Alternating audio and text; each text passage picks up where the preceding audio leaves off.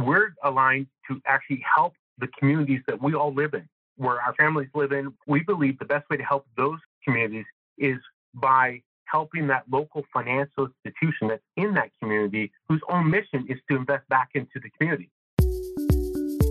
Welcome to the Disruptive Innovators Champions of Digital Business podcast, where IT and digital leaders from around the world talk about their careers, their inspiration, and their vision for the future of digital business. I'm your host, David Wright.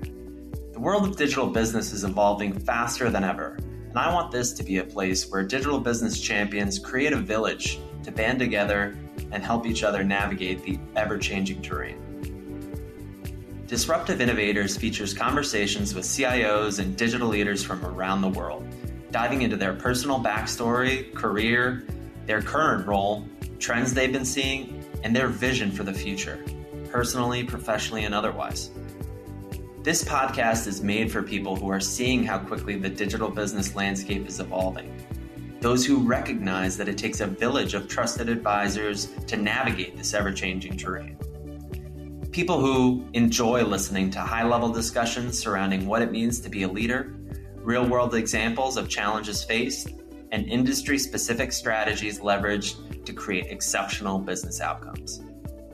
This episode is brought to you by Disruptive Innovations, a leading tech consulting firm that helps enterprise organizations with their IT strategy, process optimization, and workflow improvement. Contact them and find out more at disruptiveinnovations.net.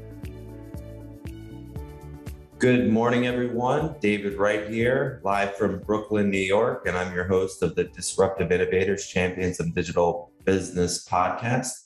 This morning, I am joined by Lou Senko. Good morning, Lou. Good morning, David. Yeah, it's a pleasure to have you. Lou, tell everyone about your current role and the company you're working with. Well, first of all, thanks, Dave, for inviting me on your podcast. My current role, it's a funny title, Chief Availability Officer, and we stole it from Salesforce, who kind of pioneered that role about a year and a half ago. I'm responsible for the customer experience at Q2. So it's my teams that deliver all the services from hosting, security, compliance, and support. We're the long tail of the service delivery of all the products and services to the end customer. Awesome. I'm actually going to the Salesforce World Tour today at Javits Center. Oh, there you go. Yeah, shout out to Salesforce. We like to start out the episode with one piece of actionable advice you might look to give our listeners today. Actionable advice, being an engineer by background, I spent much of my career really trying to be competent at my job and thinking that competency would carry through. Being right wins the argument. Being right, people listen to you. Being right solves the problem. And I think as I've grown through my career, I realized that trust and building the relationships really become actually more important. And people can't listen to you and trust what you're saying and believe that you don't have a different motive until you have a relationship with them. And they kind of learn why they should be listening to you. And then they can hear you. And so I think I over-rotated on being correct and having the answers and thinking that was enough to create the gravity of why people would want to listen to you. Now realizing I have to spend as much time being intentional about connecting with the people that I'm trying to learn from and influence. And often that's a two-way street in that I have to ask for their opinion and their help for then it to be reciprocal for them to invite me in with my opinion and my help on their. That's great advice. And I mean, that's how we operate as well. I mean, I always say we're in the business of creating 30-year relationships and, we don't really try to sell. It's an interesting dichotomy. We look to build the relationship. We look to share our experience. And then, people learn to appreciate and trust us just as people. And then as opportunities present themselves, they want to learn from the experience that we garnered with other folks and walking through the situation. So that's great advice. Tell us a little bit about your backstory. How did you start out and how did you get to be the Chief Availability Officer you are today? It's a meandering path, so it's not I wish it was a straight line. I think people think success goes from here to there and you just work hard, but the reality is it's a messy ball of twine to get to where I am. I'm originally from northern Canada. 80% of the Canadian population lives within an hour of the U.S. border. I'm 12 hours north. And so it snowed almost every month of the year and was winter for at least 9 months of that year. So grew up on the farm up there. To say we were poor is an understatement. Really wanted to change that in my life, and education was the way to do it. I got lucky. It was some grants and some scholarships that allowed me to go to the big city and go to big city schools. And I just happened to do well there and had great classes, great instructors that really invested in me and my career. And that allowed me to then, as I graduated, to have companies looking to bring me on. So I was able to kind of choose companies from offers. And instead of taking one with a big name that looked like it was a great job, great company, I took one that was more growing and needed someone that was willing to kind of have an impact. But it was going to, all the opportunities were going to become dressed as work. And so I picked that company. No one ever heard of it. No one knew. I had to explain what I did and what the company was to everybody, including my family. But it turned out to be the best choice ever because I was able to have a big impact. I was able to, there's a lot of ambiguity in the roles. And so, there wasn't set ways to do things. So if you had an idea of how to do it, you got to try it. As long as you listened and tweaked it to be successful, you got to keep doing things. And so it just allowed you to do things that you hadn't done before, things maybe above your pay grade to go taste and try, and then build success where there wasn't success before in the company. So it just allowed my career to kind of blossom and me to have more control over the next thing I did. I'm a true believer that you're good at what you like and you like what you're good at. And so I certainly have a lot of blind spots and I'm only good at certain things. But if you can shape your job and your career to really leverage and highlight those things you're good at, then you're showing up as the best you can. And so it just worked out that I was able to kind of do the things I'm good at. And that kind of perpetuated me into leadership. Once I got to leadership, again, I'm very blessed. I've always had great teams and never really understood the value of that until I realized that these people are smarter and better at their jobs than I can. So I can't do what they do. So my job becomes, coffee, PowerPoints, and picking up the lunch check for them, making sure they're happy. And once in a while, giving them some advice. I can't solve their problem because they know more than I do, but I can give them kind of some perspective, and they often have the answers. You just have to help them kind of unlock it and help them find it. And then keep finding ways that we can lean across the aisle and help other groups and just keep expanding our influence in the company. So, so I went from engineer in Edmonton, Alberta, Canada, to moving 14 times as that company grew. 24 acquisitions later, I'm down in the U.S. and we were acquired by a company in Austin, Texas. So talk about a kiss of fate there. That Austin's a beautiful place to live. Quality of life here is unbelievable. And no snow. And so I could leave the snow behind. I grew up with that company 27 years. And then during one of the last mergers, the role really changed from a builder role to a kind of an optimizer role. And those are the signs that I need to hand that off to an optimizer. I'm more of a builder. I went to the next thing. Spent some time at Michael Susan Dell Foundation as their director of IT. That was a dream job, a beautiful building, beautiful mission. You're helping children. I mean, just everything you want. Not a lot of complex IT job to solve there. So it'd be a good second career for me to come back and help there because it's really mission driven. That's great. So then I joined Q2 about 10 years ago, and Q2 was at that time $44 million in revenue. It was an Inc. 500 company. We had about 1 million users. We had about 240 servers. I was the 13th person in IT. Today, 23 million users, 12,000 servers, 100,000 containers across 12 different environments. We're going to end this year around 580 million, 2,200 people in the company, and now there's 400 people in my team. So tremendous growth, tremendous building, a lot of excitement, a lot of work, a lot of stress, but it's all about building and moving forward. And that's just, if you're going to put your energy into something, that's a very positive way to put your energy. I love what you said about servant-based leadership. And it's so cool that you got to build a team from, 12 people to 400 and ground them in that culture of showing up with clearly your values, right? Showing up as the same person I imagine you'd show up for your family as you would for your colleagues and your team. To be clear, I didn't build it. There was about 12 people that followed me from my last company and the last few companies that followed me here. So there's just a band of really talented people that I was blessed to kind of even know, and we just got along. And So our work styles are, and then once they got in here, they built this team. And they really, when you anchor on these key talents and these key people, I'm a real believer that people work for people, and they don't work for the company. And I've been in companies where that logo changed every year of what was on the door. So that, you don't get married to that. But this core team of trust that you build with this leadership, and you can disagree, and you don't always have to have consensus, but you have commitment of whatever's decided, we're going to make that to be the best decision possible.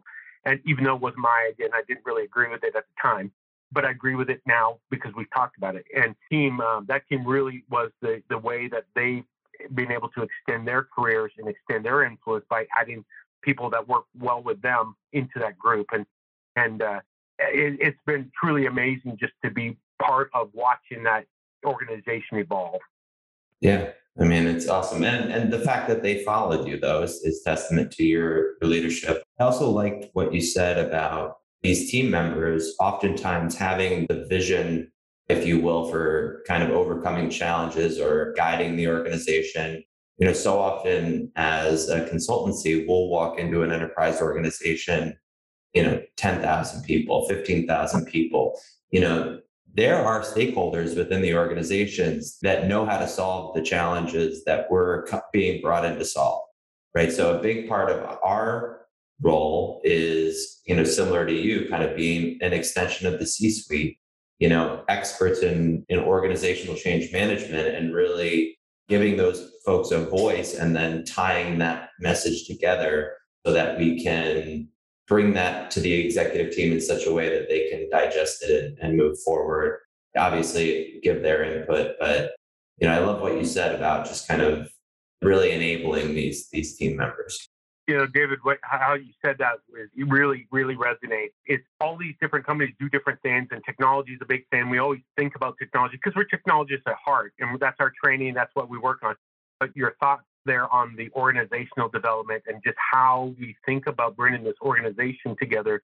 It's a people business. At the end of the day, no matter what we're doing, it's a people business. And without the people, without the special people, we don't make anything special. So the technology we use is pretty leading edge, and we have some startups and we have some really cool stuff. But anybody can get this. It's how we use it that makes it differentiating. It's what we do with it that makes it differentiating. And it's the people. At the end of the day, it's a talent game. And to your point there around that organization development, I was blessed at one point in my career. I took enterprise architecture, and people think that that's technology because I'm an engineer, and it's really not. It's about people and developing roles to fit new needs within the company. And that has paid dividends for me over and over again, because turns out, even though I'm an engineer, they don't let me do any engineering anymore, and I don't really touch any software anymore, and I'm not allowed to build anything anymore. It's really about building an organization. So hiring well and running a great organization is kind of my job now. And to what you do, and you've seen some of the best companies around, how you've helped them, that is the secret sauce of how to hold all this together. Yeah, sometimes it's an operational issue, and you need the operational inspiration to solve the issue, and then maybe the technology plays into that, but it's secondary to how the problem actually gets solved. And similarly with people, so often we'll come in when we're looking at customer experience, particularly with unified cloud communications environments, cloud contact center, self-service, and that sort of thing, that lead into a customer service department, and the management of the department, or the way that they're training their people, or the upward mobility that they are or aren't providing, that's at the root of a lot of their lacking KPIs. And so right there, yes, we want to implement technology to make their lives easier via knowledge management or workforce management or artificial intelligence, whatever it might be. But sometimes it's the blocking and tackling and really inspiring those folks that makes the difference. Especially, you mentioned I think you mentioned retention before, right? And retention and attrition are a huge issue right now across industry, cross department. It's crazy. When you think about that maturity capability curve that organizations kind of move up and they get more mature and they're more capable, and how oh, you start with a bunch of heroes, but nothing's defined and it's chaos and it's not very repeatable success. And then how you intentionally kind of move up that curve, you end up on the mature organization where you have fewer, smarter, more well-paid people with bigger impact doing things they want to do just working that intentionally up there. You obviously get the insights of what the end game looks like, where often you're in a company that probably doesn't know what that looks like, and you get to tell them what that looks like. But there's a lot of kind of 2 steps forward, 1 step back as you kind of rework all this stuff. And to your point, technology plays a role, but that organizational development to match that roadmap is an important concept there. Great insights. What's one of the most important things you've learned in your life, though, over the course of your career? And it can be personal, professional, or otherwise. And what was life like before learning it, and life like after learning? Yeah, it's a little bit on kind of what I already talked about around confidence, trusting, but to be very specific about it, I'd walk into a situation with a 12-step plan of how to make it better. And 12-step plan, okay, this is going to work. Here we go. Step 2, step 3, step 4. Very logical, very thoughtful. It's going to get to where we want to go. And I would skip over step 1 a lot. And step 1 is when I'm sitting across the table from the person, do we agree that we have a problem? And do we agree on what that problem is? And I would skip over that because I thought the problem was so obvious. Everyone knows what this problem is. It's right there in front of us. And so I spent all this time talking about how to fix the problem.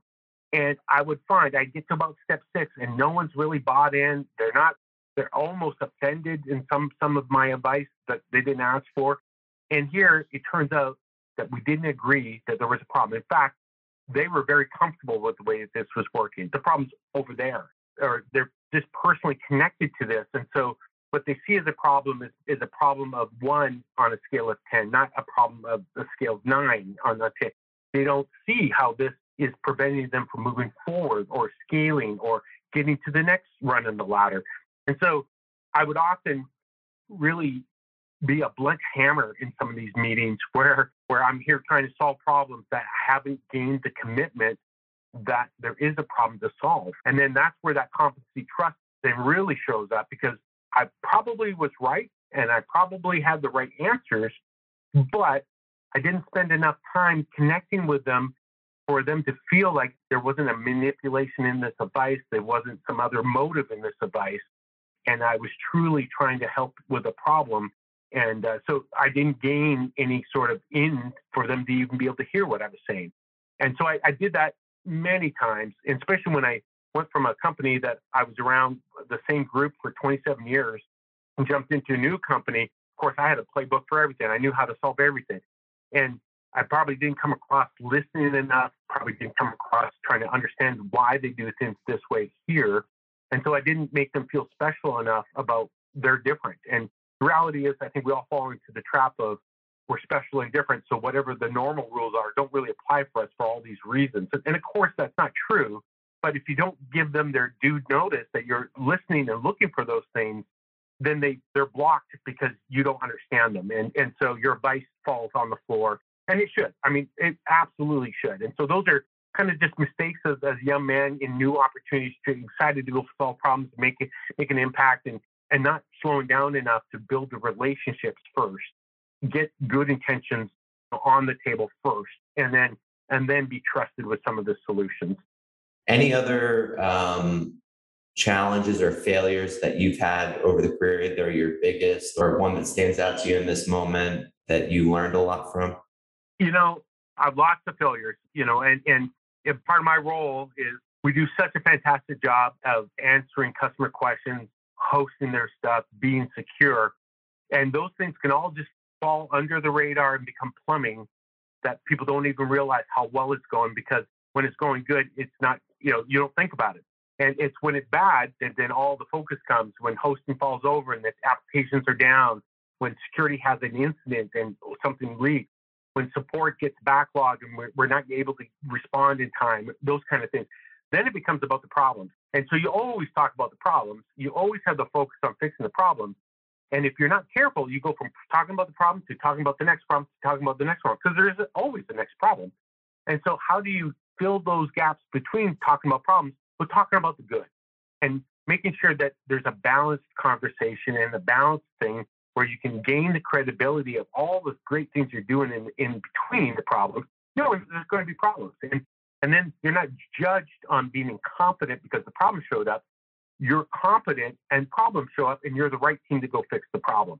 And I find now my day, again, because they don't let me touch anything with my engineering wise, my day now is really about narrative storytelling. And so getting good about telling a story around why we do things this way, what our roadmaps look like, how things were, how they are now, what they're going to be, and just be able to show some kind of thought leadership in some of the things that we're doing so that we get credit for all this planning and thinking and stuff, knowing that there's going to be missteps and problems along the way. But we know that, and we're ready for that, and we're all locked step to being what good looks like. We're all on the mission to get there, and we all want that. So this is just a very intentional journey that isn't without problems, but we're the right team to handle those problems. So I've learned a little bit around trying to get really good at telling that story in ways that people can understand. I get the curse and the benefit of I have 1,200 customers. Each one of them have a CIO, a CSO, and a support group, a risk and compliance team. So I have my peers over in these customers, and they get to kind of judge how well I'm doing with their digital brand. And so that can be very technical conversations. And there's different levels of sophistication. We have some, we're 40% of the top 100 banks in the country. So I have some banks at $150 billion under assets. And then we go all the way right down to the regional community financial institution that's 500 million under assets. So there's just a different level of capability with their IT departments in those groups. So I have to be able to talk to the VP of digital, and I have to be able to talk to the marketing person, and I have to be able to talk to technical people at different levels. And just getting good at that and figuring out how to resonate with the people that they're asking this question, but really, if I'm in their shoes, they're meant to ask me this question. So how do I help them ask the questions that are meaningful? How do I show them, maybe not thinking about, but our values of why they chose me, how to make them look good for being a customer of ours? And a lot of people, especially in IT, have a career of building things their own. And so they totally get that.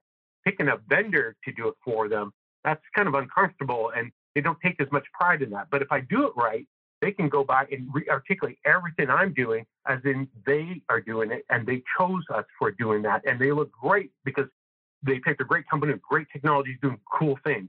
And they can talk about it and be proud about that. And so it's this shift in how do I help them shift from doing it themselves to picking the right vendors and yet having influence on me and being able to build a relationship with me because I am just an extension of them and their career and their team. Great answer, Doug. I love that. Being that storyteller is so crucial. It's so crucial. That really resonates for me. So before we get into Q2 and kind of what you guys were up to, your vision for the organization, favorite book, either all time or recently, or blog or literary piece that you'd want to recommend to our listeners? Again, I'm very blessed in that the management team does a quarterly book review. We pick a book, and sometimes it's a trendy management topic. Sometimes it's about working on ourselves. Sometimes it's something way out of whack. We've done everything from Amy Cutter's Presence to, I think one of our last books was Adam Grant's Think Again, to Strength Finders. The one that I'm reading right now, it's a good one, called The Power of Presence by James Jenkins. It's really about how the power of pressure is kind of this combination of importance, urgency, and volume. And so how do you manage this? Show up for the moments where you've got to really hit a home run and make a difference in that. They go through all the professional things that you need to be thinking about and doing, to diet and health, which is not something I'm really known for, to interviews with Olympic athletes and their coaches. And their coaches under a tremendous amount of pressure while the athlete performs, yet they can't do anything about it. And just all these dynamics around how to really nail the moments of pressure and look at them as opportunities to really shine. There's a lot of clarity, and especially in my world, we're off doing a bunch of projects every day. We're not real firefighters because things are running pretty well. But all of a sudden, the fire alarm goes off and something big broke, and that's our moment to really show up and get it done. We earn our little badges when we do that well. And it's important that that happens once in a while. Otherwise, people forget the place can catch fire. And then it becomes more about what's the value of having this team on standby if we never use them. And so, not that we hope to have an outage, not that we hope to have an incident, but when we do, boy, we better show up and really hit it home. So the power of pressure is the latest book. I like it. And I love that you guys have a quarterly, book review. That's really cool.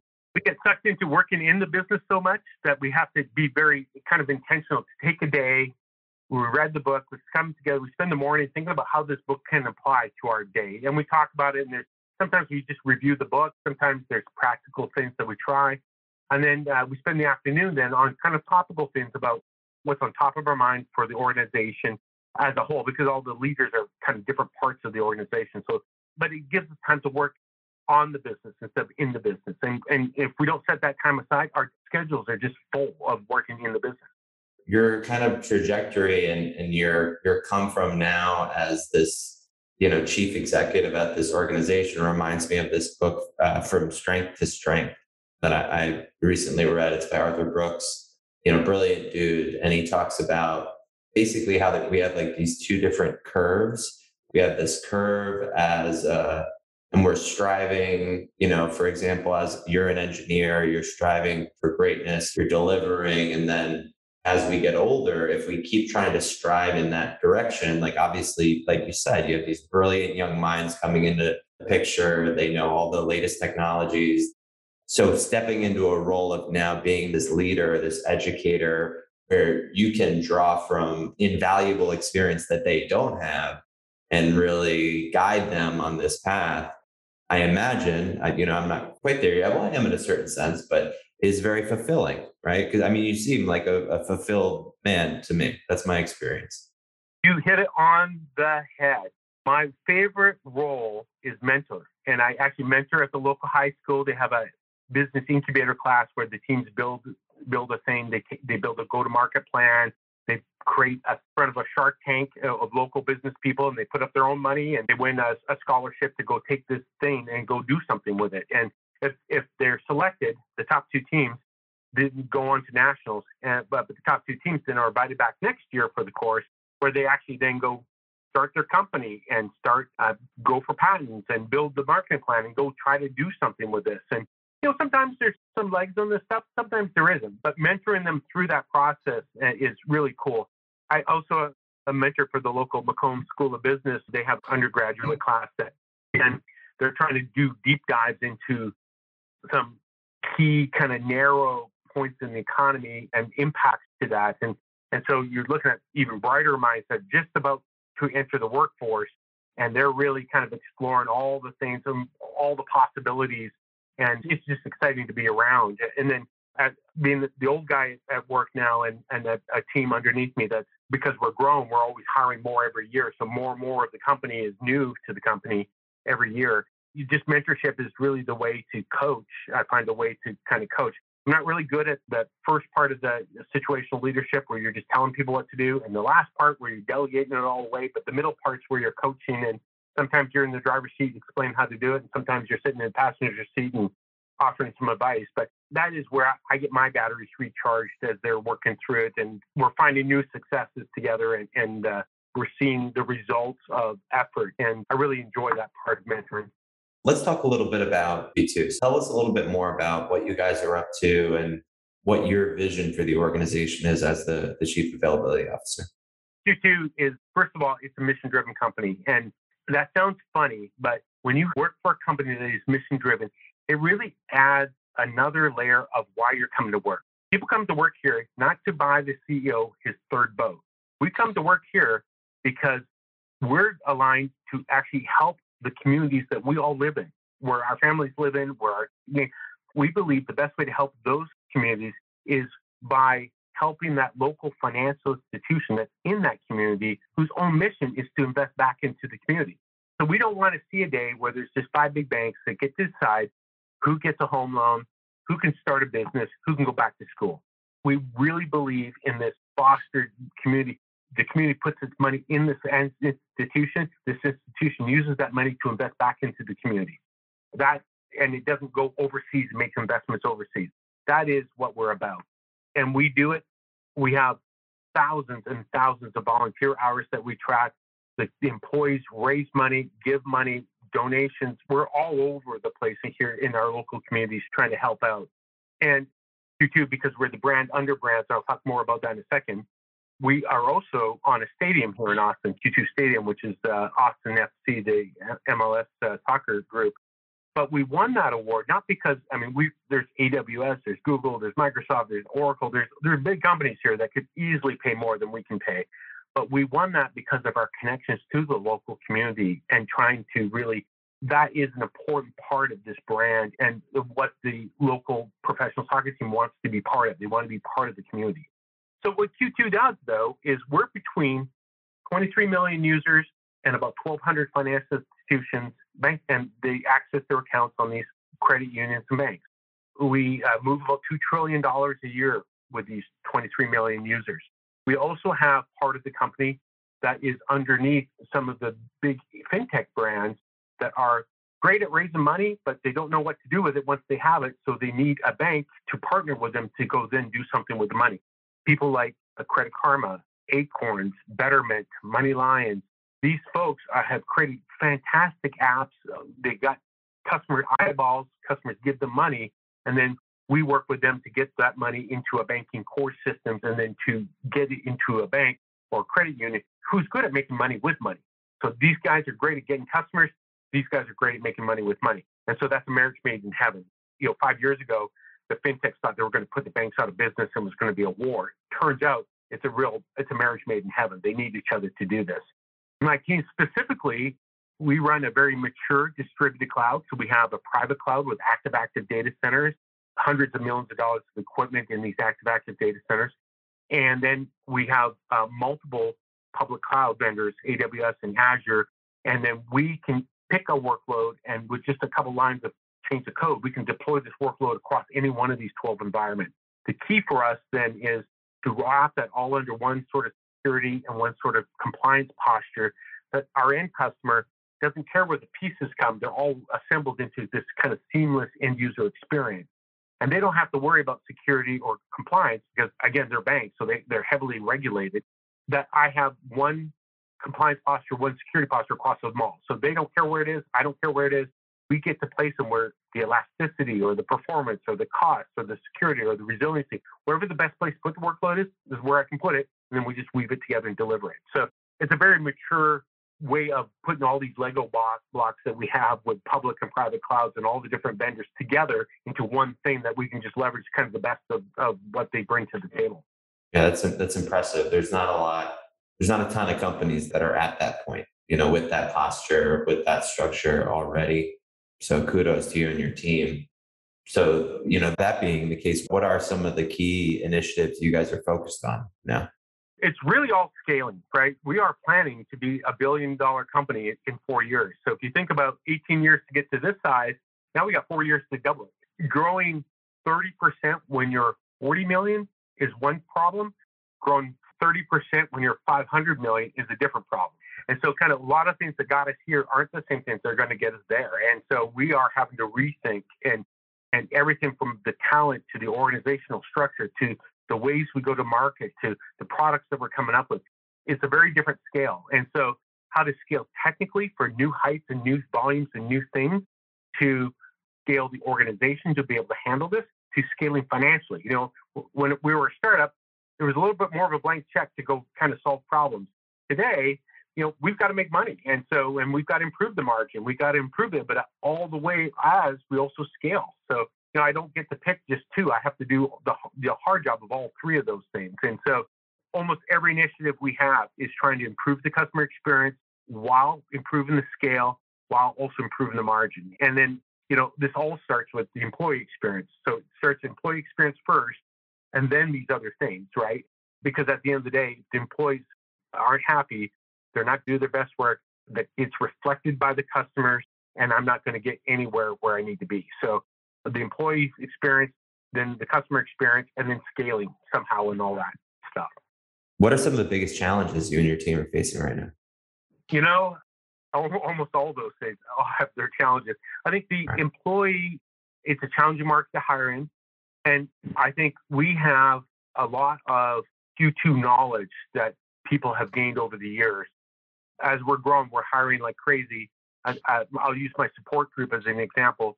60% of my support team has been hired since COVID. And they've been hired wherever we can find them, so they don't have to be in a local area for us. But they haven't met their partners. They haven't met their boss. They haven't really gotten a taste of the culture of what it was. And when you think about support, a lot of that times you're solving a problem and some experts overhearing you and kind of lean over and help you, or you can just lean over to the desk next to you and ask the question. And so a lot of that knowledge sharing that happens more fluidly when you're all working together in a place, that's all been lost as we've kind of moved to working out of our bedrooms and over Zoom. And so it's really pushed me to figure out better ways to onboard and up-level the people and training in this kind of, and as we're accelerating our hiring and the problems get only getting bigger. I have added people to the company over the last 6 months here in 2022. So we've had attrition like everyone, but we've been able to backfill those and actually add more roles. But what I've lost is a tenure. So, you lose 60 people, you've replaced 60 people, you've hired another 20 people, but I've lost 130 years of tenure. That is hard to replace. And so that, I think, is our biggest challenge, is not, Q2's got a great brand. A lot of our employees recommend an employee to come work for us. We get a lot of referral hiring, which is, I think, great. But how do we get them to a point where the technologies get more sophisticated, customers are getting more sophisticated, everything keeps moving up faster? How do we get people ramped up quickly enough to be of value to our customers and our products? And then how do we keep them at that pace as we keep growing, so we don't outstrip them in our high growth and then have to replace them in 2 years because all the technologies are gone? And it's this trajectory of learning. How do you really embed that into the organization? That, I think, is my biggest challenge. Yeah. And then there's obviously a financial aspect of attrition that we're working through with a lot of clients. I mean, it could end up costing, when you look at training and all the other expenses, millions of dollars, depending on the size of the organization. It's great that you guys are working to address that. I hear about it really almost every day. The hybrid cloud environment you've constructed is incredibly impressive. I imagine you guys have, I don't want to go down the rabbit hole of API security, but how are you guys leveraging innovative technologies to support the vision that you described earlier? A lot of what we do is framework and tried and true ways to do things. I think we've been able to kind of add some secret sauce that makes it differentiating. We have a couple of local startups that are part of our portfolio of services that we add, and they give us new capabilities that we couldn't, we didn't even think about, and we would be hard to build, right? It's not our expertise. One is in the security angle, where at the end of the day, all these layers of security, all the perimeter layers of security, all the endpoint hardenings that we do, all the anomaly detection we look for, is so that we don't have to know what it is. We just have to know it's not normal, and we freak out and think it's bad. At the end of all these, designed to fail type angles that we've built into the security posture, at the last mile, we actually use the data as part of the security posture. And so we actually take sensitive data out of the database, place it with tokens. We take that data, we encode it. So we convert it to new data, chop it up into bits, encode it 2 more times, and then drop it into private blockchain. And so if you look at my database, there's no sensitive data. If you look in the blockchain, if you can figure out how to get into a blockchain, that's going to be probably more common in the future. But if you can get in there, the data's not there either. It's been chopped up and converted and scattered. And so it's reassembled real time at wire speed back into the application. So the only place that data exists is in memory in the application. It's never stored. So that gives me this kind of a little bit more comfort around kind of the Equifax penetration or the Capital One penetration, where people got into the environment and then moved laterally, got to data and took data. And even if it was encrypted, they still took the source data. It's just covered in math. I can't read it right now, but the source data left the building. I don't have that. And even if one of my own employees who has access to the data, a third of the breaches last year were from an insider. Half of those were by accident. They were just doing their job and spilled something, right? But the other half wasn't by accident, right? It was intentional. So even people that have access to the stuff, it's just tokens. There's nothing. You have to actually operate the application to put it all back together. So that's one kind of cool technology that really is a differentiator right now in our market. In 5 years, everyone's going to have it, but we have it now. And so I think another cool technology is, as we think about how to really personalize the customer experience in our products. Every one of our customers want to white glove the experience for their end user. And to do that for 23 million people differently is hard at scale. But we have a way to track everything that they do within the platform, every field they touch, every click, every value, everything they do, and why they do it, how they do it. And then that goes through a bunch of machine learning around trying to develop patterns, how they use our application. Then we have another massive database that tracks all the spend. And so if you think about, we try to then infer traits about this person. Do they have kids in college? Do they have a mortgage? Are they up for maybe a new car? What would they do with their money? Do they like local restaurants? So there's a bunch of machine learning on all this spend. And so when you bring the behaviors and the traits together, then we can personalize the experience. So when you log into the application, you're seeing the different menus and different things that are more personalized to you than when I log in. And then the financial institution can sit there behind a dashboard and they can see kind of where I am in my life journey, how they can help me. And it's different when I'm starting my paper route. It's different when I'm going to college. It's different when I'm starting my first job. It's different when I'm getting married and kids and mortgages. And it's different when the kids are going to college. And the financial institution has all these instruments they can help with, but because more things are digital, they don't see me in the branch. So they don't know where I am in my life journey, but they can kind of infer it now with all these behavior and traits. And so when you think about trying to bring all that data together, add all the machine learning on top and try to pop it real time into user experience as they're navigating the app, that's pretty tricky stuff. And we have a local group here, Molecular, that has these kind of crazy databases that lets us operate at that kind of scale. So on the blockchain encoding obfuscation data security angle, that company is called Alter, and that's part of our brand called TrustView. And then our dynamic personalization that is going to be revolutionary. Part of that underpinnings is a company named Molecular. I could talk about this for another hour, but we're pretty much out of time here. So final question for you, Lou. If you could go back, 5, 10 years at a time, what advice would you give your younger self? That's great. I'll date myself when I say this, but I really have more confidence that your efforts and your energy are going to result in goodness. And I think at times when you're working late at night and you've burned another weekend and you've missed another kid's baseball game and you're doing your anniversary by phone call because you're traveling and you've made some real sacrifices that I think in retrospect, you can always go, well, you shouldn't have done that. And certainly my fourth child, I'm much more present in his day than I was for my first child.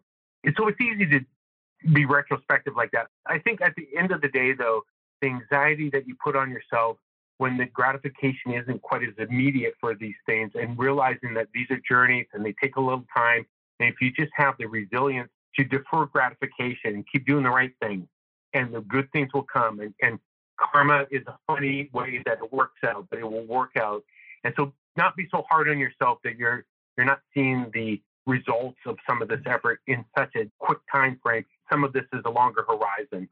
And to really find some self-happiness and gratitude and thankfulness around just being able to do good work. And good work will result in good things for you down the road. And cut yourself some slack on that. There's so many things beyond your control, but you can do your best work. You can do good work. And if you just keep doing that, you'll be fine. Lou, thank you so much for your time this morning. We really appreciate you having you on. Well, it's an honor. I know you get to see some people at the top of their game. So I just appreciate being here, Dave, and spending some time with you. Thank you too. It's super cool, man. And to our listeners, thanks for tuning in, and we'll check you out next week. Cheers. And we're hiring. All right. Thanks so much. Thank you for listening to the Disruptive Innovators Champions of Digital Business podcast. If you enjoyed this episode, please leave a 5-star review and subscribe to enjoy future episodes. This episode is brought to you by Disruptive Innovations, a leading tech consulting firm that helps enterprise organizations with their IT strategy, process optimization, and workflow improvement. Contact them and find out more at disruptiveinnovations.net.